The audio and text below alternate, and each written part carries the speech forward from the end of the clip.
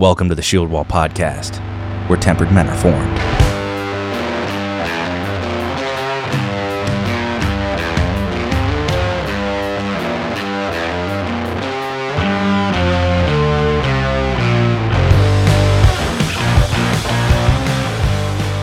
And we are back. You're listening to the Shield Wall Podcast. I'm Ethan. I'm Seth. I'm Cody. So today we have an excellent conversation about Bible translations. Ooh. It's a good choice. Yeah, I think so too. This is a hot topic, guys. A lot of people get tripped up on this. A lot of people who are new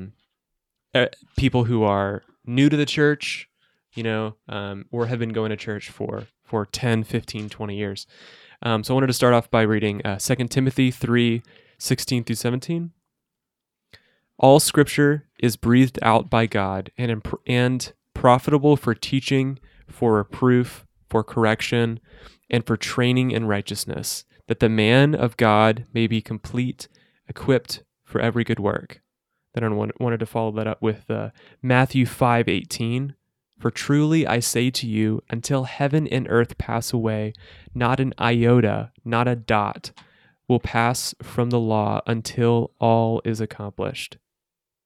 Man. Amen. Those are some bold claims right there. Bold claims. Boom. It's a bold claim, Cotton. You got something to back that up with? I do. I have the word of God. Wow. What is it? What does David say when he slings? This is some great banner, guys.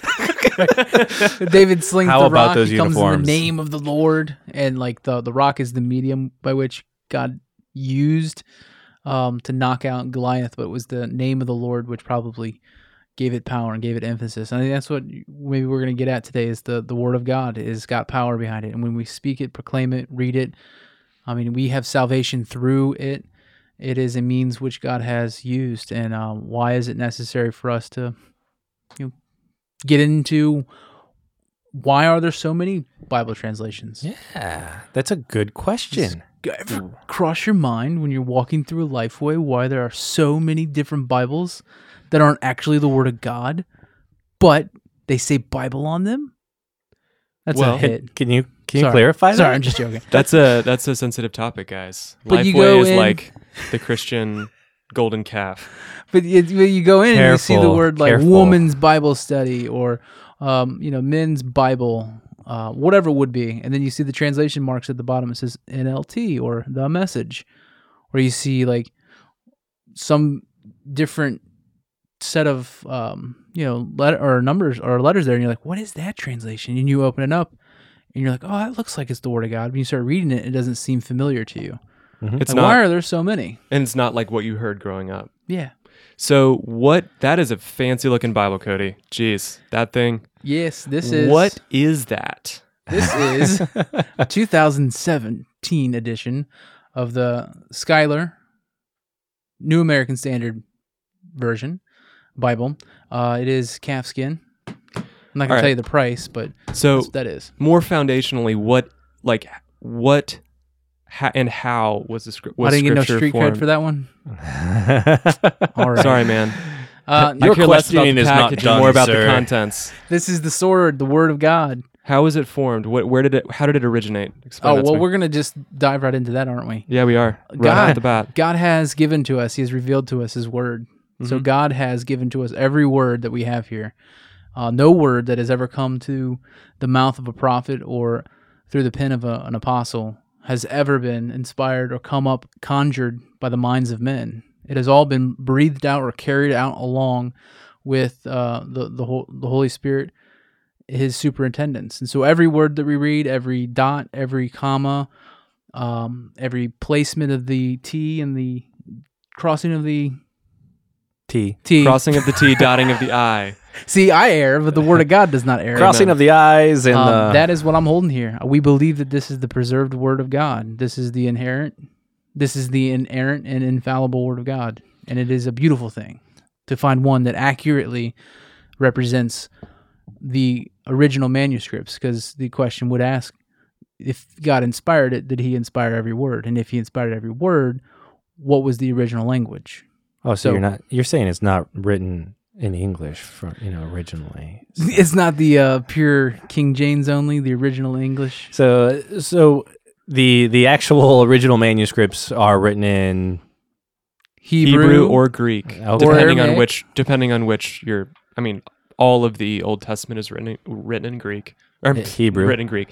Hebrew, and then all of the New Testament books, Greek. Yeah. You'd have the Old Testament written in Greek, so where you get the word Septuagint. It's the Greek understanding of 70, because that's the idea of 70 scribes or 70 elders that were writing down the Old Testament. So you do have the Old Testament written in Greek, but it's a translation from the Hebrew. And then in the New Testament, you do get the Aramaic, which is found in certain papyri, but predominantly you're going to get Greek. You're going to get Koinonia Greek. And why is my Bible in English? I mean, these are questions some people might ask if they find out that their original language is in Greek. And it's a good question. It is a good question. And how do we answer that? Because every man needs to hear the word of God in his own tongue. Right. That's true. Because, I mean, even in How did we get Acts to that chapter point? 2, when the Holy Spirit descended and baptized the apostles, Peter's sermon, well, not just Peter, but the apostles, when they began preaching and proclaiming the word of God, every man heard it in his own tongue. Clearly, it is important because if you come up and you just start talking to somebody in German, you have no idea what German is. How is that beneficial to you? That doesn't impart any understanding, any revelation. It's cool that miracle was fundamentally so everyone could understand it. Mm-hmm. That's awesome. And that idea is suppressed later on in history, but we won't touch on that just yet.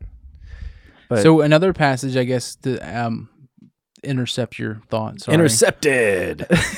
Take it away, Cody. Is Romans chapter 10, verses 14, where Paul is talking about that. Like, how will they call upon him who they have not believed? And how are they to believe in him in whom they have never heard? And how are they to hear without someone preaching? It's very hard, unless you have the gift of interpretation of tongues, known languages. Yep. That you have somebody coming into town and they're speaking this gospel truth, but it's in a language that nobody knows. Mm-hmm.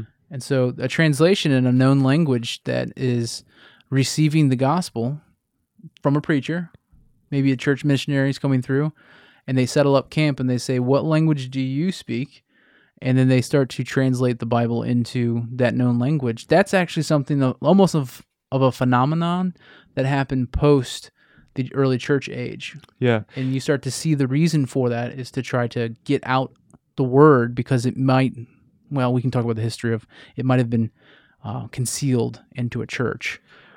On that note, we live in the DC metropolitan area, and one of the big exciting things for a lot of Christians in this area was the opening of the Bible Museum. Right, yeah. You guys been to the Bible Museum Been yet? outside of it. I have not gone. I haven't been yet. into it either. Have you been? I have not. I've Oh seen man, pictures. we need to do a Shield Wall podcast field trip to the Bible to Museum. the Bible Museum right after yeah. this. One of the I coolest agree. exhibits there is a library of Bibles in Right. all of the translations, I think even ancient and modern, that we could find. Oh, nice. Really cool. Really cool. They have some copies of they're not the actual, but like the Greek manuscripts. Like they have a copy of a photocopy of the Textus Receptus, and all of those fundamental texts. So yeah, we should go. It'd be fun I would enjoy that.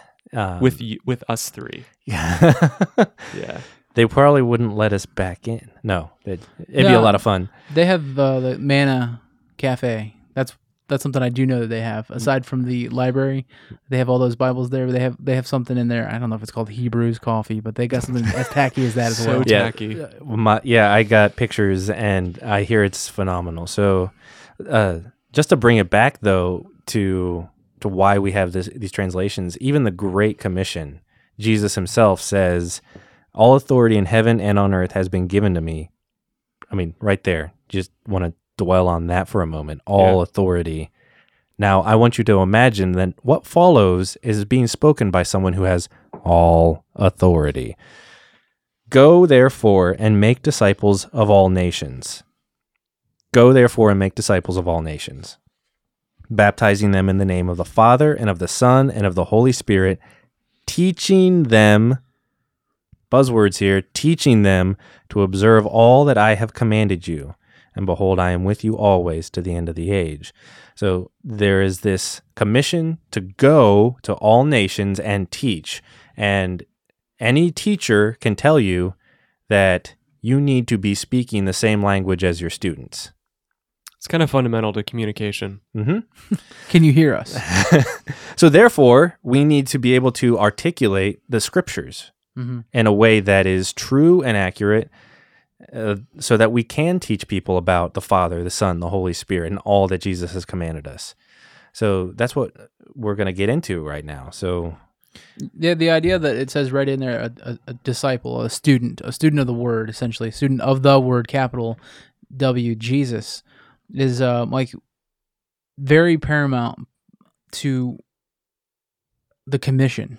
They can only know the word by studying the word, or at least being exposed to the word. And there was events in the history of the church that developed where it became necessary for people to translate the language of the Bible from the Greek to other variants of an approved language, the Latin Vulgate, and that became the staple within the church, in the early church at least, where that was read from the pulpit, it was preached from, it was taught, it was the known common language. Greek language sort of fell out of prominence as the everyday norm, and then the Latin language sort of became the official language of the church. There's a whole reason for that, but there was events happening, maybe you can speak to this, as to why we now have these English Bibles that are filled with beautiful descriptions of who God is, the King James Bible, and prior to that, the Wycliffe Bible, the translation at least that comes to us through his efforts. And down the line, you have further ones where it's the Revised Standard Version, the American Standard Version. We have ones called the New American, or the New International Version. We have the ESV. You know, how did we get to this point where we have different variations, and who decided what committees were going to, how they were going to interpret the Bible? Were they going to make a real literal translation, or were they going to make paraphrase? you have so many questions. Some of these Cody. things I think we need to answer. So many questions, Cody. How could you be leading a podcast if you have so many questions? That's what I want to know. I want these answers.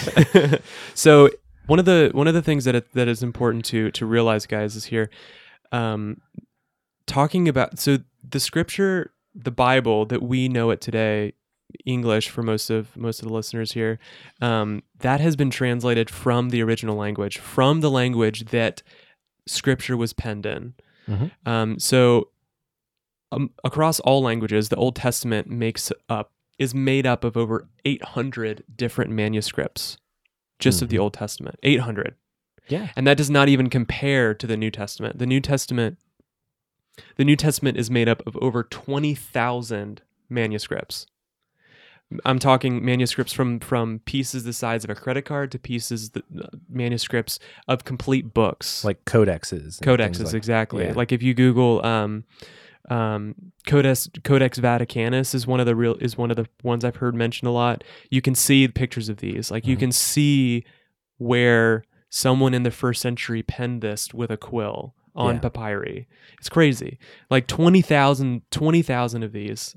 I heard it said one time that if you stack up all the manuscripts of the New Testament, I think it's like over a mile high or something like that.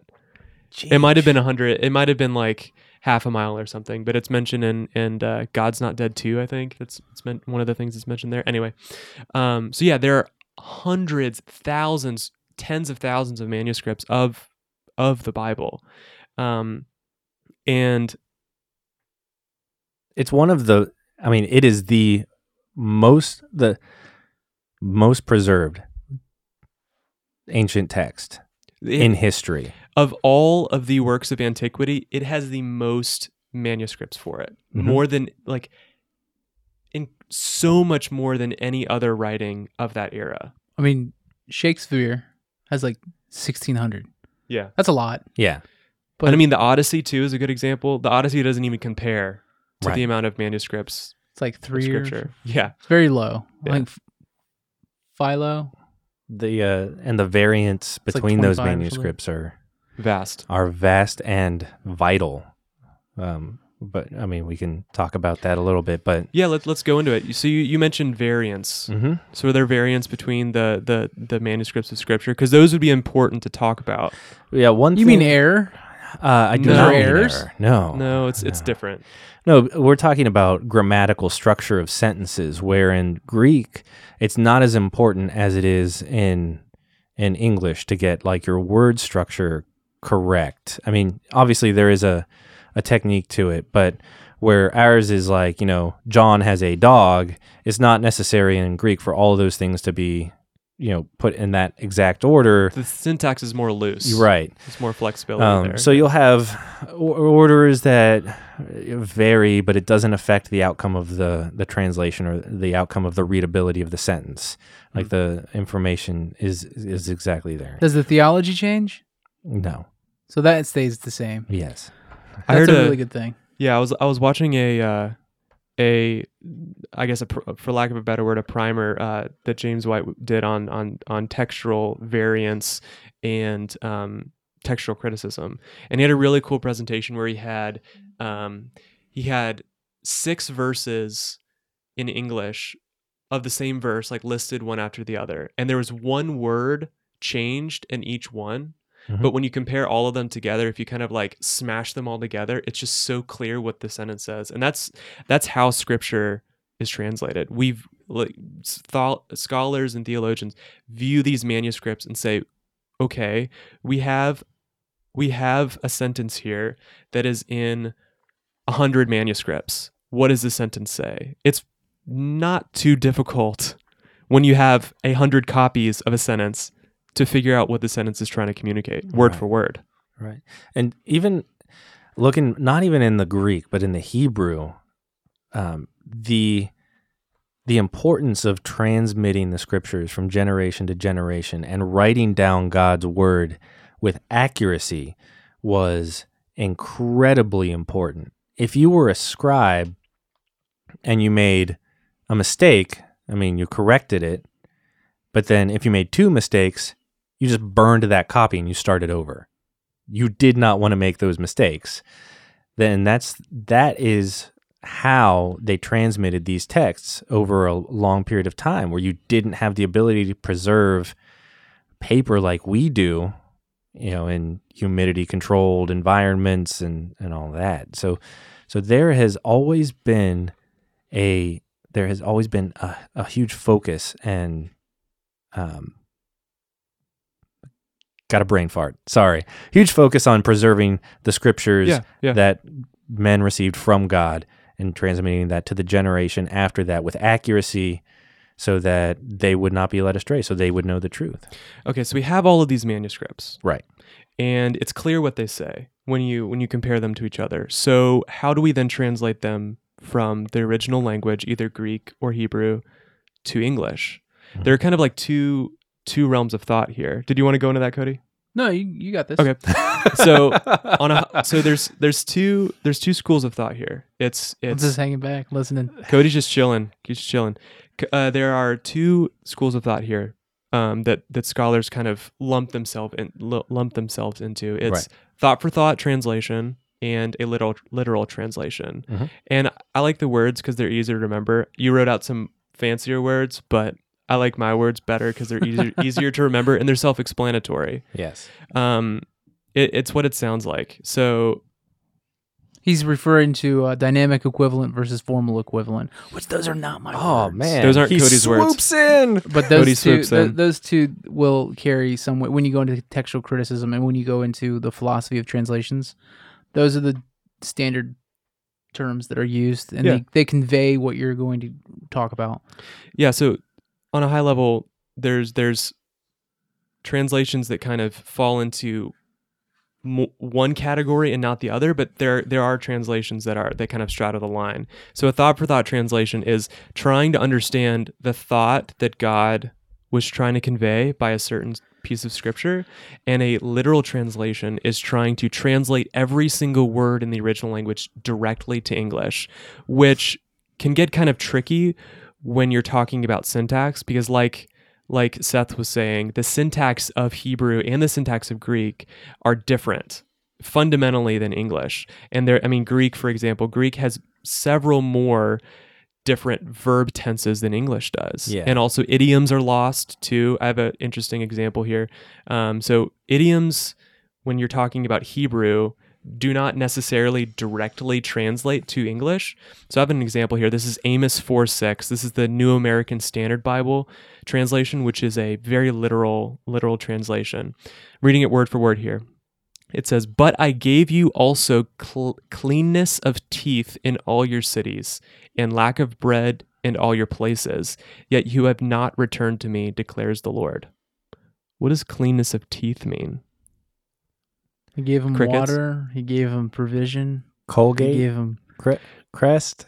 Close. gave him Close. blessing. Close. He gave him health. So when you look at the original language here, Hebrew, and when you compare this to other translations, people who had clean teeth in that context were people who are hungry. Because when you don't have anything to eat, you have clean teeth. So nothing between your teeth, not necessarily. Exactly. Got it. So what this verse is saying here in a thought for thought translation, paraphrasing, is as follows: "But I gave you hunger in all your cities and lack of bread in all your places. You have not returned to me." So what God is saying here is he's punishing these people by making them hungry and not giving them bread to satisfy their hunger. Right. So there is a little bit lost here when you translate the Hebrew directly to English. Yeah. So then that brings up the question, and it is the most asked question that I've encountered. My wife used to work at a Lifeway, guys. That was my So, joke originally. yeah, earlier. I Sorry. almost fell out of my chair. It was an easy, low-hanging so- jab. Sorry. You know. Anyway, Seth's wife is a very faithful Christian woman. She's an Oh, incredible she mother is. and wife. she is Godly a woman in all her beautiful ways. gem. So Very steadfast. So I asked, yes, very steadfast. I asked her what she would be asked when people would come in about Bibles. What was the most asked question? And she said, the most asked question is, what is the best translation of the Bible? And that's what we're going to answer tonight for you guys. Yes. So anybody want to wrap it up? No, I'm just kidding. Oh, we have a lot more for you. See, I think that, you're probably having a thought, but in my mind, I have one real quick I want to get out. Yeah, go It is- ahead. That is such a subjective question. It is. And it goes back to the subjective nature that some translators can take with the Bible. Every translator has a Ethan- bias. That's Ethan important to just realize. gave a really good description right there. He read the scripture, and you could probably, from a translator's perspective, make a reinterpretation, or you can infer from that a lot of different ways to make this make sense in the current culture's vernacular, syntax, or dynamic use of new words or use of words. And so it's not a bad question, but it comes down to some of these Bibles are 11th grade reading level. Yeah. Some of them are 3rd grade reading level. And like our biblical literacy is not right out of the box. Like it takes some time for you to get used to the Bible language. Yeah. So when you hear idioms and you hear things like what you'll see in the book of Proverbs or the book of Psalms, you might only get that exposure by reading the Bible. So the best Bible for you, that's subjective in a sense, is going to be answered probably the longer you are reading the Bible, getting the Bible language into you, and understanding what components go into make up Bible history, Bible grammar, Bible archaeology, and how it was taken from its original context and now given to you 2,000 years later. Like, how do you make sense of what the language is used? I remember when I started reading the New American Standard Bible more, and it was tough. Like some of the verses are tough to understand because it is a more literal translation. I've heard people describe the New American Standard Version as wooden, like it's kind of rough sometimes, but really the more I started reading it, the more like, okay, this makes sense, And in my own personal Bible study, I read the the ESV primarily, and then I supplement it with the New American Standard. What I really like about the New American Standard is I like being able to go to Blue Letter Bible, view the interlinear Greek translation, and see every word, or almost every word with the exception of like an a or an is, every single word in English with the Greek equivalent. That is encouraging to me. When I can see like English on one side, direct translation on the other, I think, okay, I know what I'm reading here. I know that it's accurate to the original language. I have a story. So we help out with a place called Another Chance Church, and it is what it sounds like. So we prepare meals on a certain night. Our church does.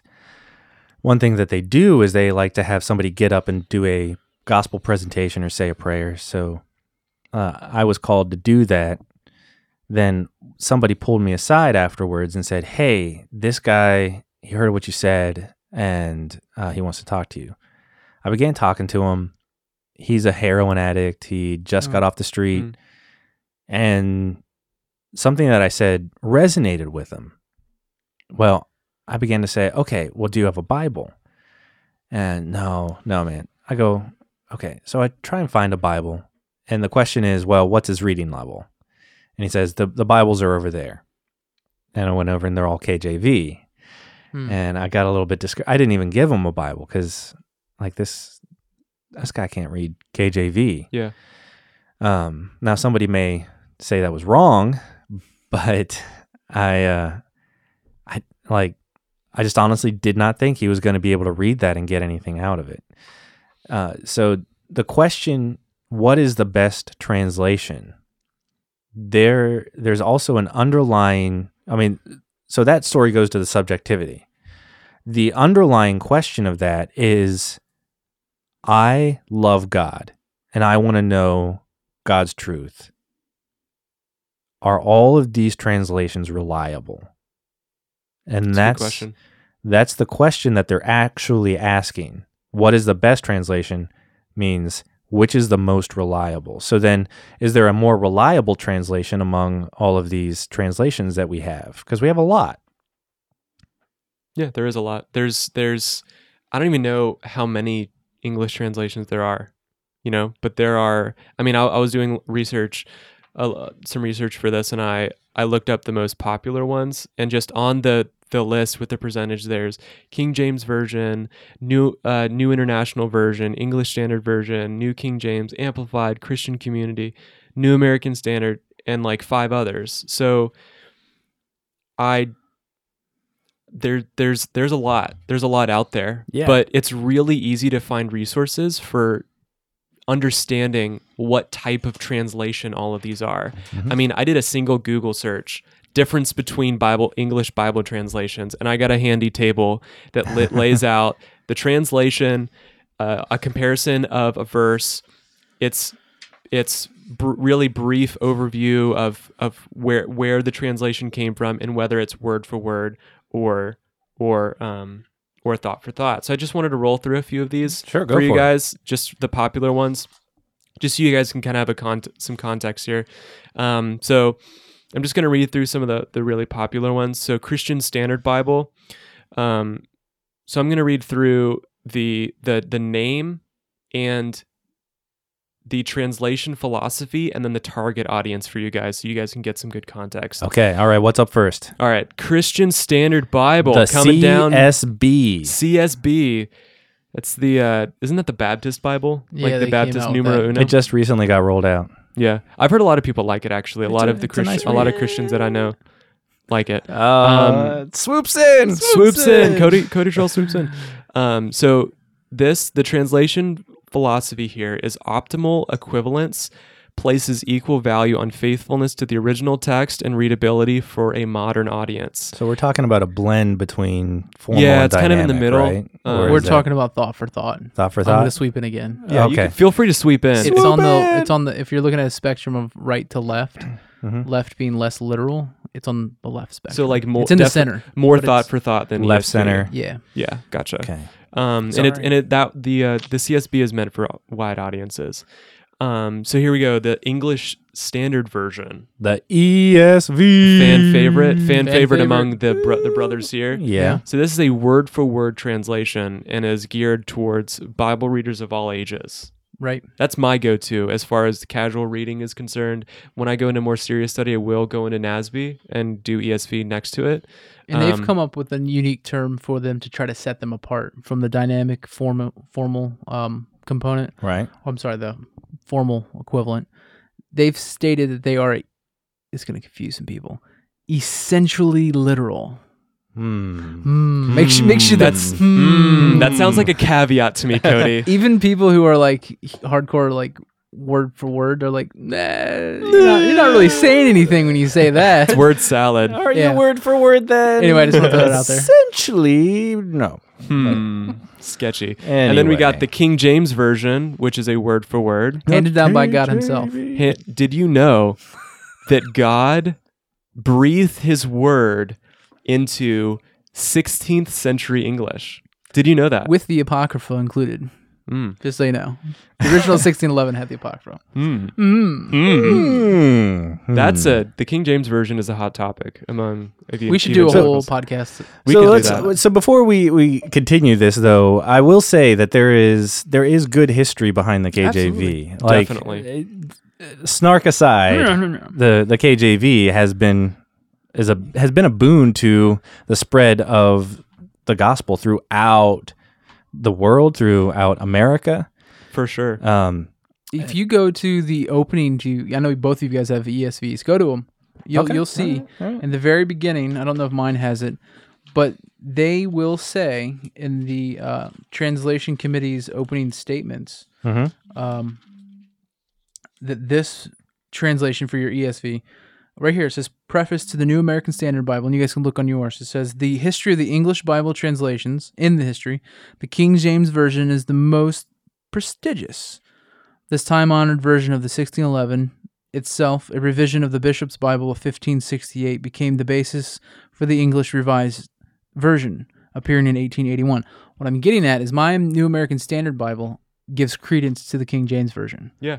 So your ESV preface introductory notes from the translation committee says that we follow in the King James translation history. Yeah. So we make those jokes because there's a lot of people who make a big deal about being King James onlyist, but our Bibles who try to be more essentially literal, who try to be more word for word in their preface, give credence to the King James Bible. So I just wanted to say that. Yeah, that's a good thing to note. And for all of the Christians out there who might not know why we're kind of singling out the King James Version, for those who don't know, there's a group within Christian evangelicalism that holds that the King James Version is the only translation to read.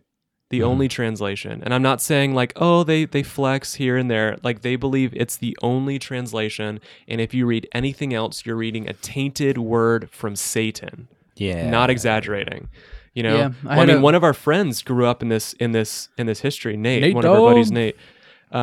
He grew up in a fundamental Baptist household, and he never read a translation other than the King James Version growing up. Yeah.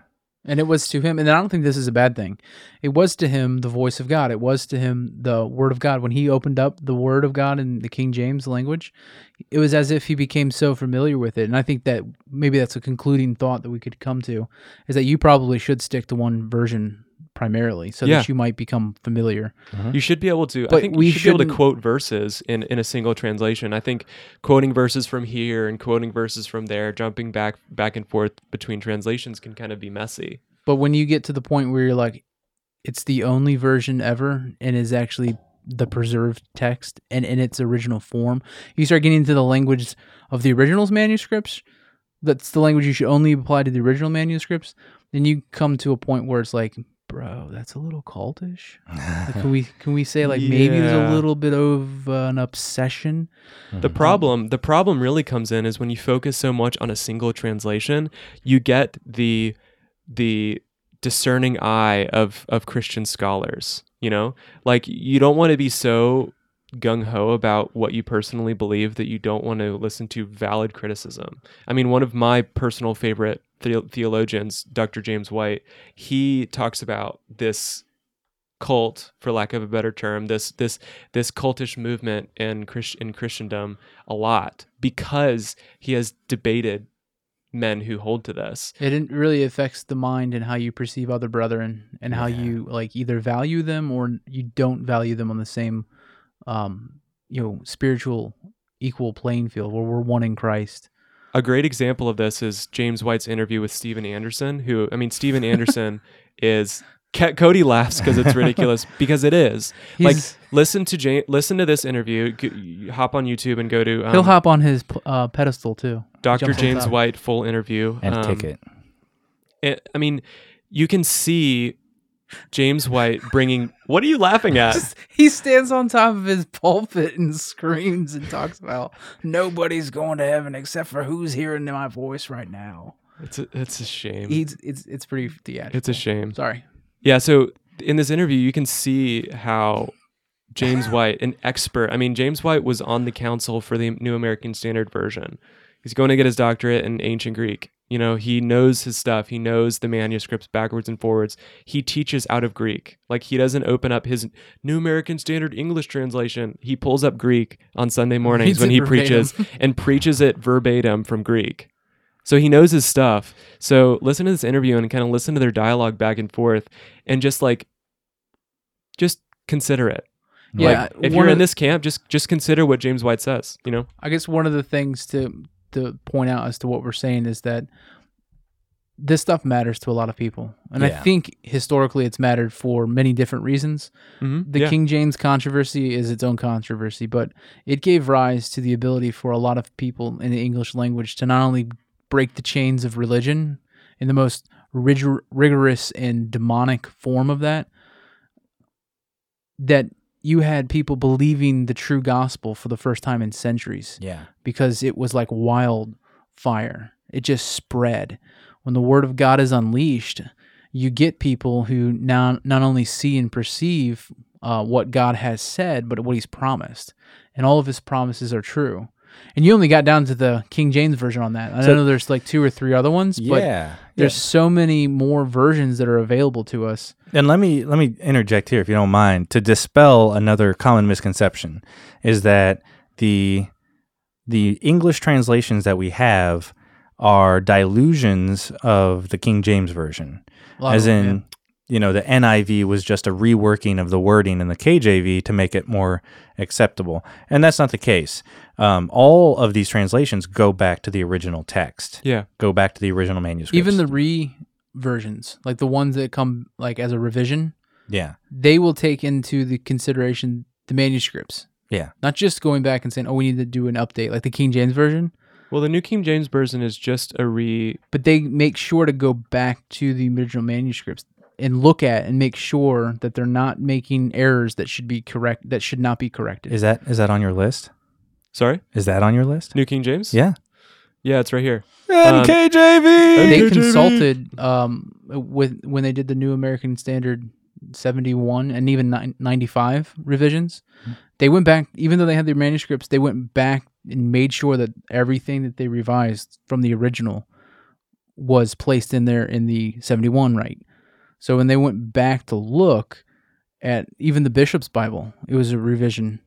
Like, they went back to the original manuscripts alongside of the Bishop's Bible when they made the King James version, which is a tradition that all translations, even the ones we don't like, they've done. They've tried their best to go back to the original and in comparison to whatever they're making an update from. Yeah. So what I have here for the New King James version is...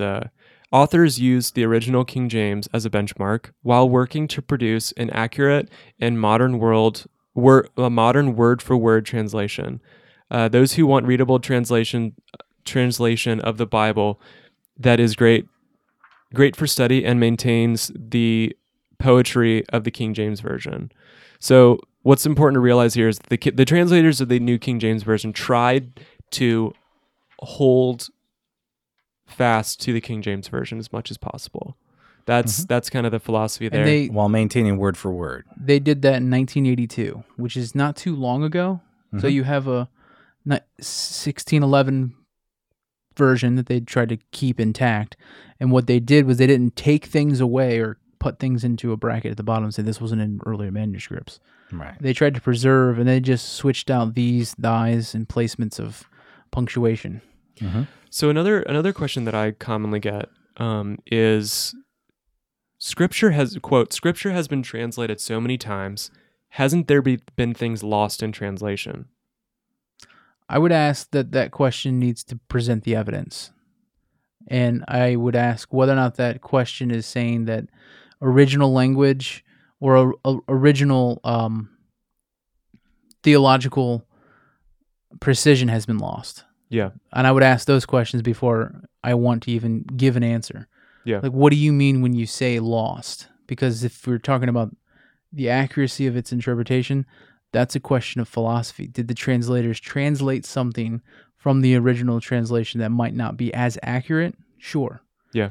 But what you can't say is that we've lost the original manuscripts. We have that. Yeah. And so maybe that's a We question. have more of them now than we've ever had. I mean, And- we have 20,000 of just the New Testament. Yeah, and they're you can read them. Yeah. Yeah. Go online, actually. Yeah, and it's not like anyone's hiding anything. You can read these manuscripts. Manuscripts. You can read these manuscripts and you can make decisions for yourself. Absolutely. It I encourage requires you everyone to do know Greek and Hebrew.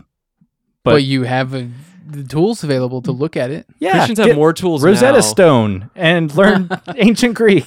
Like, what if some of Yeah. what if the reformers had the tools that we had today? Yeah, I don't. Crazy. They were flipping the Yeah. world What if upside Tyndale- down when Paul was on the earth. And then they pretty much went dormant after the church decided a lot of doctrinal issues, and they hid the word of God from the people. Yeah, do you guys want to go into that? That's kind of what a happens touchy subject. when we get to the point where we're overexposed with the word of God? I think we might be in that place. Well, we're overexposed, but we're not We're not seeing any fruit from that. Yeah. pursuing it. It's not a passion of ours. We don't see it as life and death. You can download the app. You can go online. It's almost as if the access to it creates some sort of distance. where we're- It kind of breeds a complacency. yeah, that's the word. Yeah. We have this complacency for that. And you have many saying choices. Lukewarmness. Absolutely. Christ Yeah. had very strong words for the people who were lukewarm. Where'd I'll you- spit what- you out of my mouth. What version is that in? All of them. All of them, because all of the major translations don't have doctrinal differences between translations. Yeah. If we I- want to summarize the 2 points of the formal equivalent versus dynamic, you could, like you were saying, word for word versus thought for thought. So word for word formal. Word for word is more formal or a complete, Mhm. more of an arrogant way of saying it, or a literal, essentially literal. And then the thought for thought is something where you're going to get more of more room for the current vernacular, current language, modern understandings of certain words and placements of structure, stuff between the teeth versus clean teeth. Yeah. Like they're trying to clear up the maybe discontinuity. And then there's one area where I think we should touch on, and is the paraphrase, Ooh. which is not technically a translation. It is No. literally somebody's effort to try to make the words, not even from the original Greek, but from available translations in the English, into a more accessible version of a Bible. And one of those is the Message Bible. And then you can read that for yourself. Actually, in its opening lines, it says this is not technically a Bible. Yeah. This is a project that a man worked on for years and years and years, and he wanted the effort to make the language in the common use in the vernacular. Isn't the New Living Translation a paraphrase too, Cody? The New Living Translation floats between thought for thought, and it definitely has within it components of paraphrasing. Now, its philosophy comes from thought for thought, and I think that you can argue some of the passages flow like they're paraphrasing. But when you do a comparison, like you were saying, it does fall into the category of being faithful. But in my understanding, some of the renderings, it's less faithful to more of a literal translation, and even less faithful sometimes even to a thought for thought translation. Yeah, I wanted to go back real quick. I'm gonna let you finish, but I'm gonna let you finish. back to the question that I get a lot is, hasn't there been things lost in translation from when you go from Greek to Latin to Greek to English to Swahili, et cetera, Right. insert any language, you Yeah, know? I think a lot of people in the church and a lot of people who are critical of the church, they don't understand that when I have my English Standard Version here and when I open it, I'm getting a direct English translation from Greek or Hebrew, depending on where I open my Right. Bible. Yeah. It's not, oh, it was translated from Greek to Latin to Greek then, and then to English. It's English. I'm reading in English. It's from Greek directly to English. You know, that's Basically not from the writer's hand to English to your eyes. Yeah, absolutely. And you can, I mean, New American Standard is great for this. If you guys want to read a really solid Bible translation, New American Standard, literal, word for word, you know, if you pull up a Greek translation of the New American Standard, view the English on the other side, you'll see words on each side, you know, like it's there, you know, the words are there. There's not words added here, words added there, words paraphrased, you know. So you go with NASB, the NASB, and the ESV as your primary? That's I'm embarrassed to say, I primarily read the ESV. Why is that? You know, I've struggled with this before. Do tell. It's a safe There space. are not a lot of NASB translations that are in editions that I enjoy. You talking about like what sort of we're editions? talking about editions, like new edition? No. My preferred reading Bible is a goatskin thin line. You don't like that pigskin? I do. But the thing is, there's not a sub $190 New American Standard goatskin thin line that I can buy currently. So I feel that struggle. you know, I like a really nice Bible, and I'm not saying it because I am haughty or anything like that. I will read it more if I enjoy it. You know, I will read it more if I can see the words on the page clearly, if they're line matched, if the pages are easy to flip. You know, all of that is important to me. And I when I Printed consider by Youngblood. exactly Youngblood, Right? he's the man. When I Here consider comes our train, by the way. here comes the train again.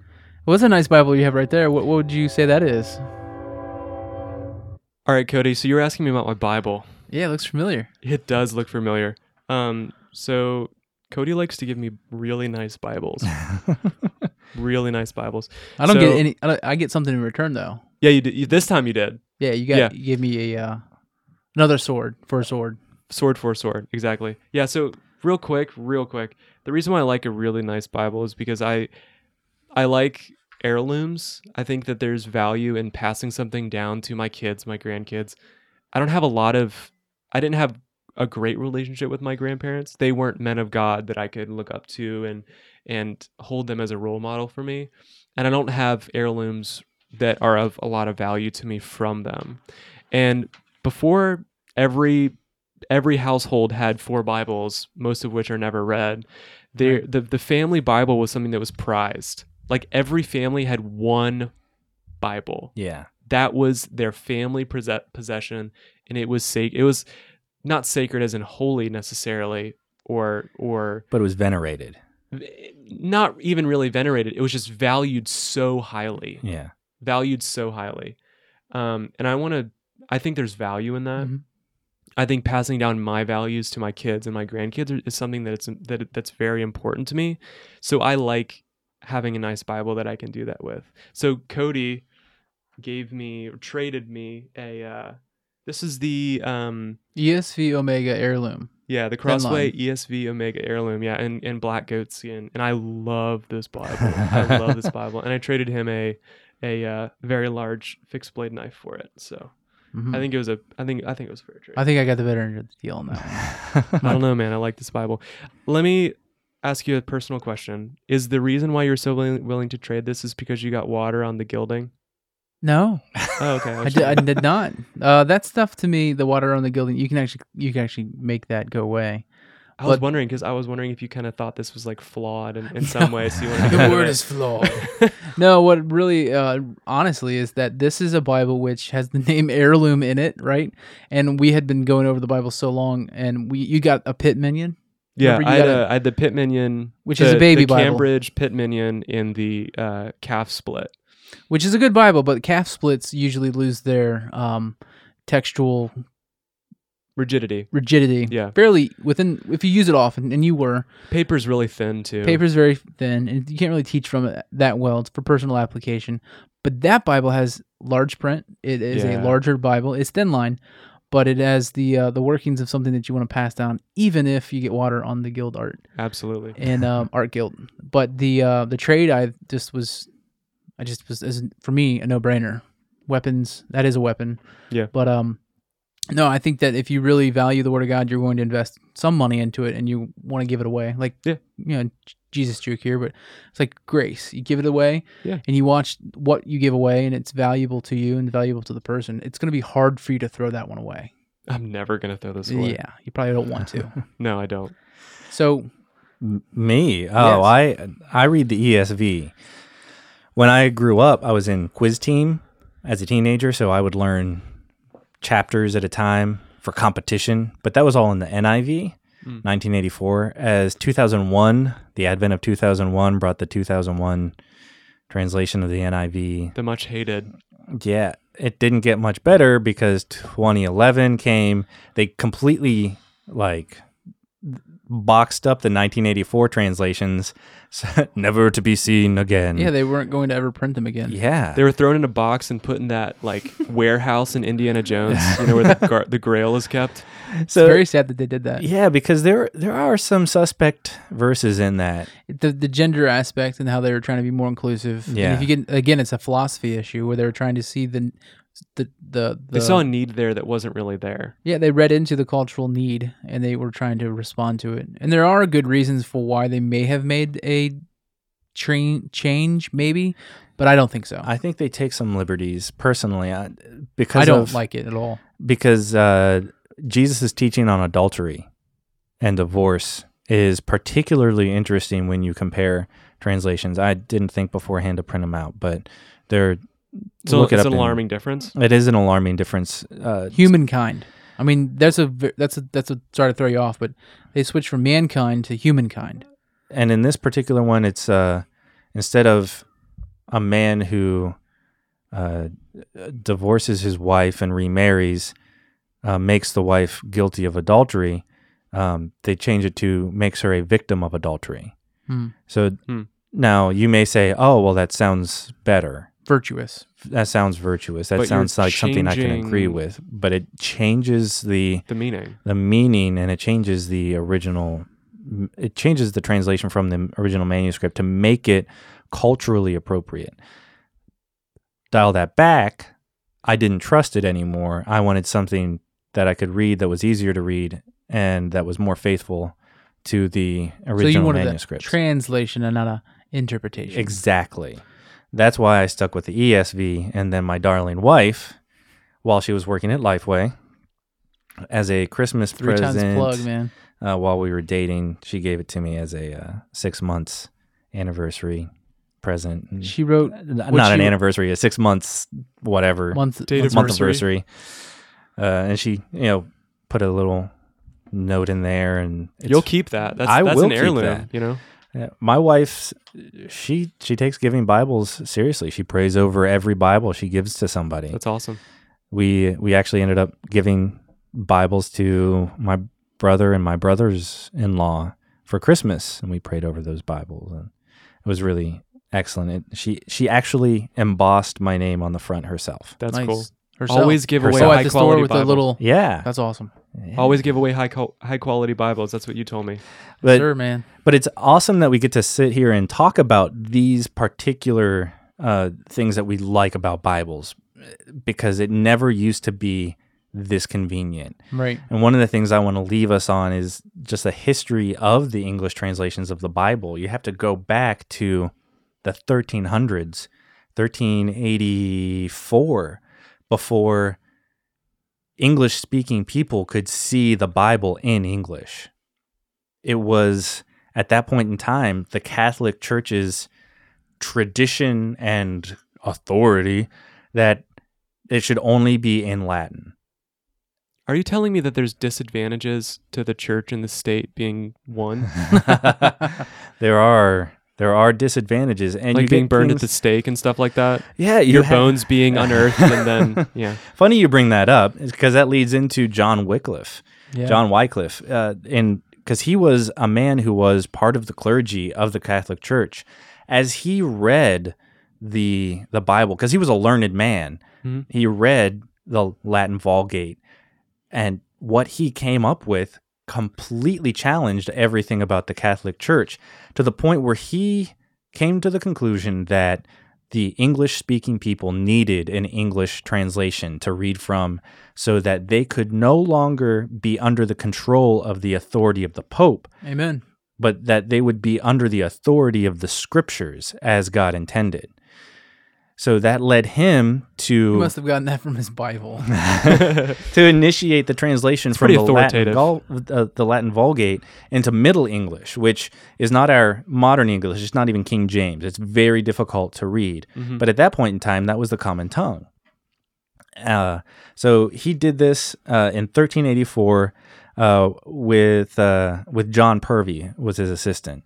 He died in 1388 on New Year's Eve as he was giving a sermon. He had a stroke and he died. Wow, I did not know that. Yeah, That's intense.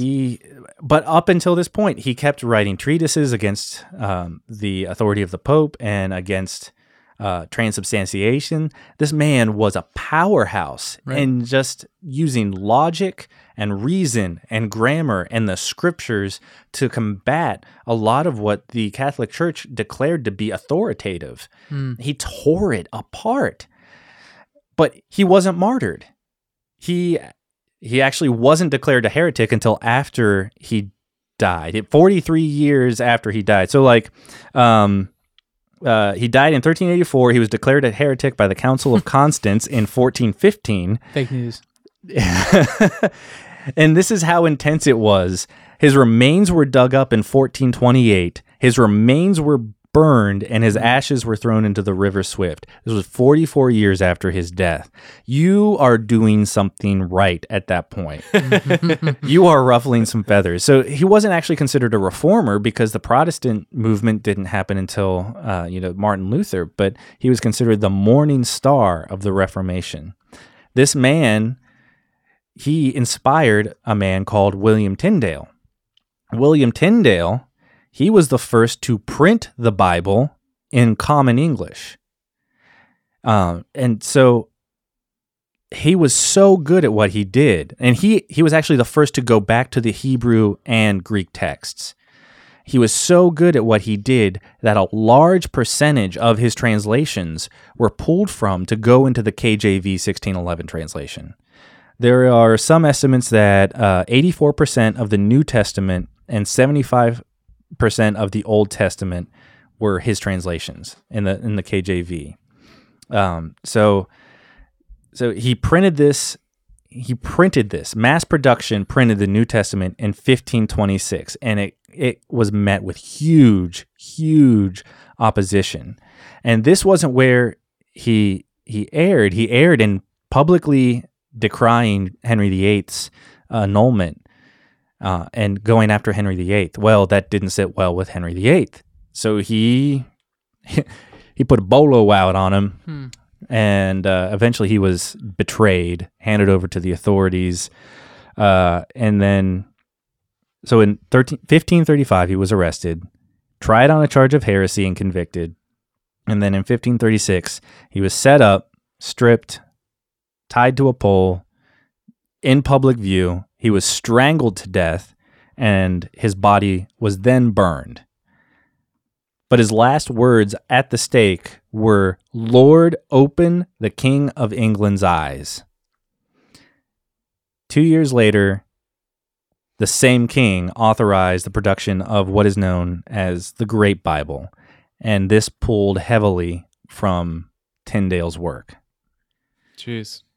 So while we can appreciate, the finer things of the Bible, men have bled and died so that we could know the true revelation of God. So what do you do with that? Yeah. I mean, I Googled martyrs of the Reformation, and a Wikipedia page came up with, let's see how many names here. There's over 100 names here, of men that were burned and killed for what they were saying about the Catholic Church. I mean, Thomas Hilton, Thomas Bennett, Thomas Bilney, Richard Bayfield, John Bent, the names just go on and on. And these men desired to have the scriptures. After John Wycliffe, it became a crime punishable by death to possess an English translation of the scriptures. The church of that age didn't want the normal person to have scriptures. And women. If you want to talk about some sexism, the Catholic Church did not want women to have the Bible. Right. They didn't want laity because they considered it throwing pearls before swine. But here's my point, is that if the average American household has 4 Bibles in their house, then it's not that God has lost any power. It's that men have ignored God.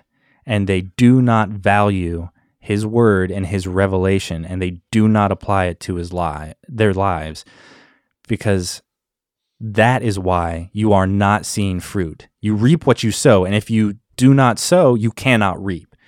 If we're sitting on 4 translations of the Bible, never open them except it may be Christmas to find like something that sounds happy, never understand the gospel, never preach the gospel, then having these translations, it doesn't mean anything. It's useless. Yeah, it's useless. So then what do you do with that? That's my challenge. Yeah. Yeah, so I think in concluding or closing statements within the Shield Wall Bible studies, some of the things that I think we argue for is biblical literacy, expository preaching, expository teaching from the Word of God through a verse-by-verse or a chapter-by-chapter understanding and in context of a Bible that is faithfully representing the words that are most closely associated with the original language.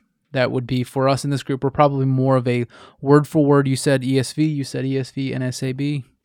I'm going to agree with what all of you guys have said.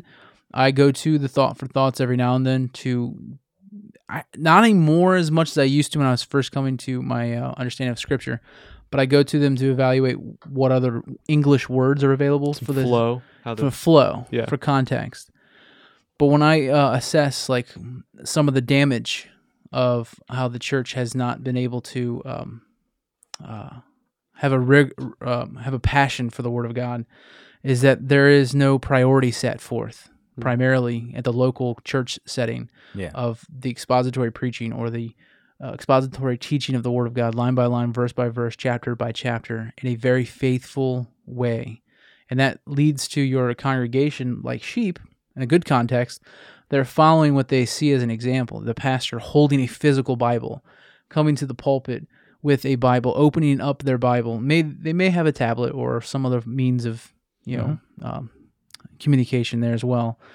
But they're pointing their people back to the Scripture. They're presenting their people with the Word of God. They're being very clear with what biblical words are and showing them and saying these matter: justification, propitiation, redemption, sanctification. They matter, and we need to understand these words because God has revealed Himself specifically. He's using these words, and going further into that is just being in the Word and getting the Word into you, consuming it, having one translation or 2 translations which you make your home in.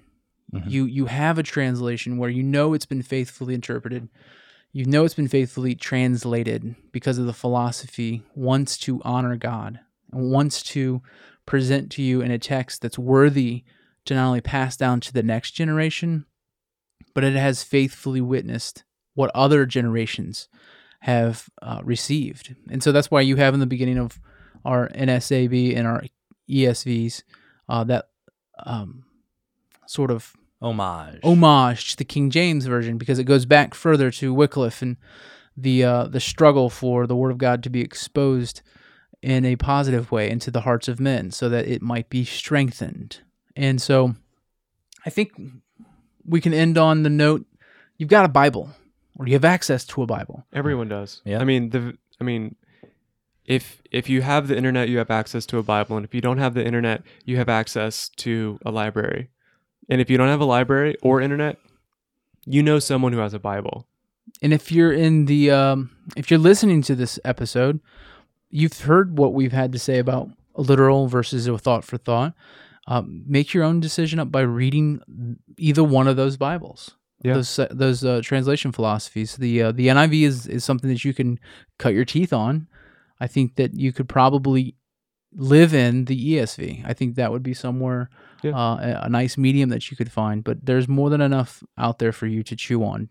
I think you need to start chewing the Word of God. Yeah. And getting it into you so that we're able to be a people that can present the gospel accurately to this generation that has shifting vernacular, that has shifting language, that the Word of God remains the same. We might communicate it with different forms and style, in our stylistic approach, but when it says that Jesus Christ is who he is, we better be able to say, well, I know why. And you primarily find out why through reading your Bible. Amen. My closing, I'd like to make some recommendations. Go ahead, yeah. Yeah. So I recommend a few books here. The King James Only Controversy by James White is something that I'd recommend. He kind of pieces apart and talks about the King James Bible and the controversy over King James Onlyists and people who don't identify as that. I'd recommend blueletterbible.org. It's a free study resource. You can view all of the major translations. You can view an interlinear feature where you can view the Greek and the Hebrew word by word, step by step, view dictionaries and commentaries. It's an incredible resource. Every time I prepare for a study, I use blueletterbible.org. I'd also recommend reading The Unity of the Bible by Daniel Fuller, as well as Scripture Alone, Exploring the Bible's Accuracy, Authority, and Authenticity by James White. Yeah. Fantastic. James White's the guy for Bible translations. Let me tell you. Yeah, if you get a running theme here, it would be that we pull a lot from what James White has done. I think He does he's a good things so sage. well. Even And bow ties, he pulls those off. So I identify with him because we're And both bald. the dome. You got the dome in common too. 1689 London Baptist Confession. He holds to that, so I see some credence there as well. all right, guys. Well, it's been a good episode. We've talked a lot about Bible translations. A lot. Talk a lot. We talked a lot about Bible translations and given some great information. Once again, if any of you have any questions, feel free to reach out to us. We are at Gmail, so you can hit us up at Shieldwall Ministries at gmail.com. Shieldwall Ministries. We're also on Instagram and Facebook. Instagram, Facebook, I think you just have to check out Shieldwall Discipleship Yeah. on both those. We'll be releasing more podcasts to come, guys. Really big topics we're going to talk through. So if you like us, if you like our down-to-earthness, Conversational style podcast. Or you just want to tell your friends about us. We're sometimes literal. We're sometimes thought for thought. yeah, We're essentially absolutely. dudes. So thank you so much for listening. We really appreciate you guys. And hold the line. Hold the line. Thank you for listening to the Shield Wall Podcast. Our goal is to glorify Christ and strengthen the hearts of men. We've got more episodes on the way, so if you liked what you heard, subscribe and share.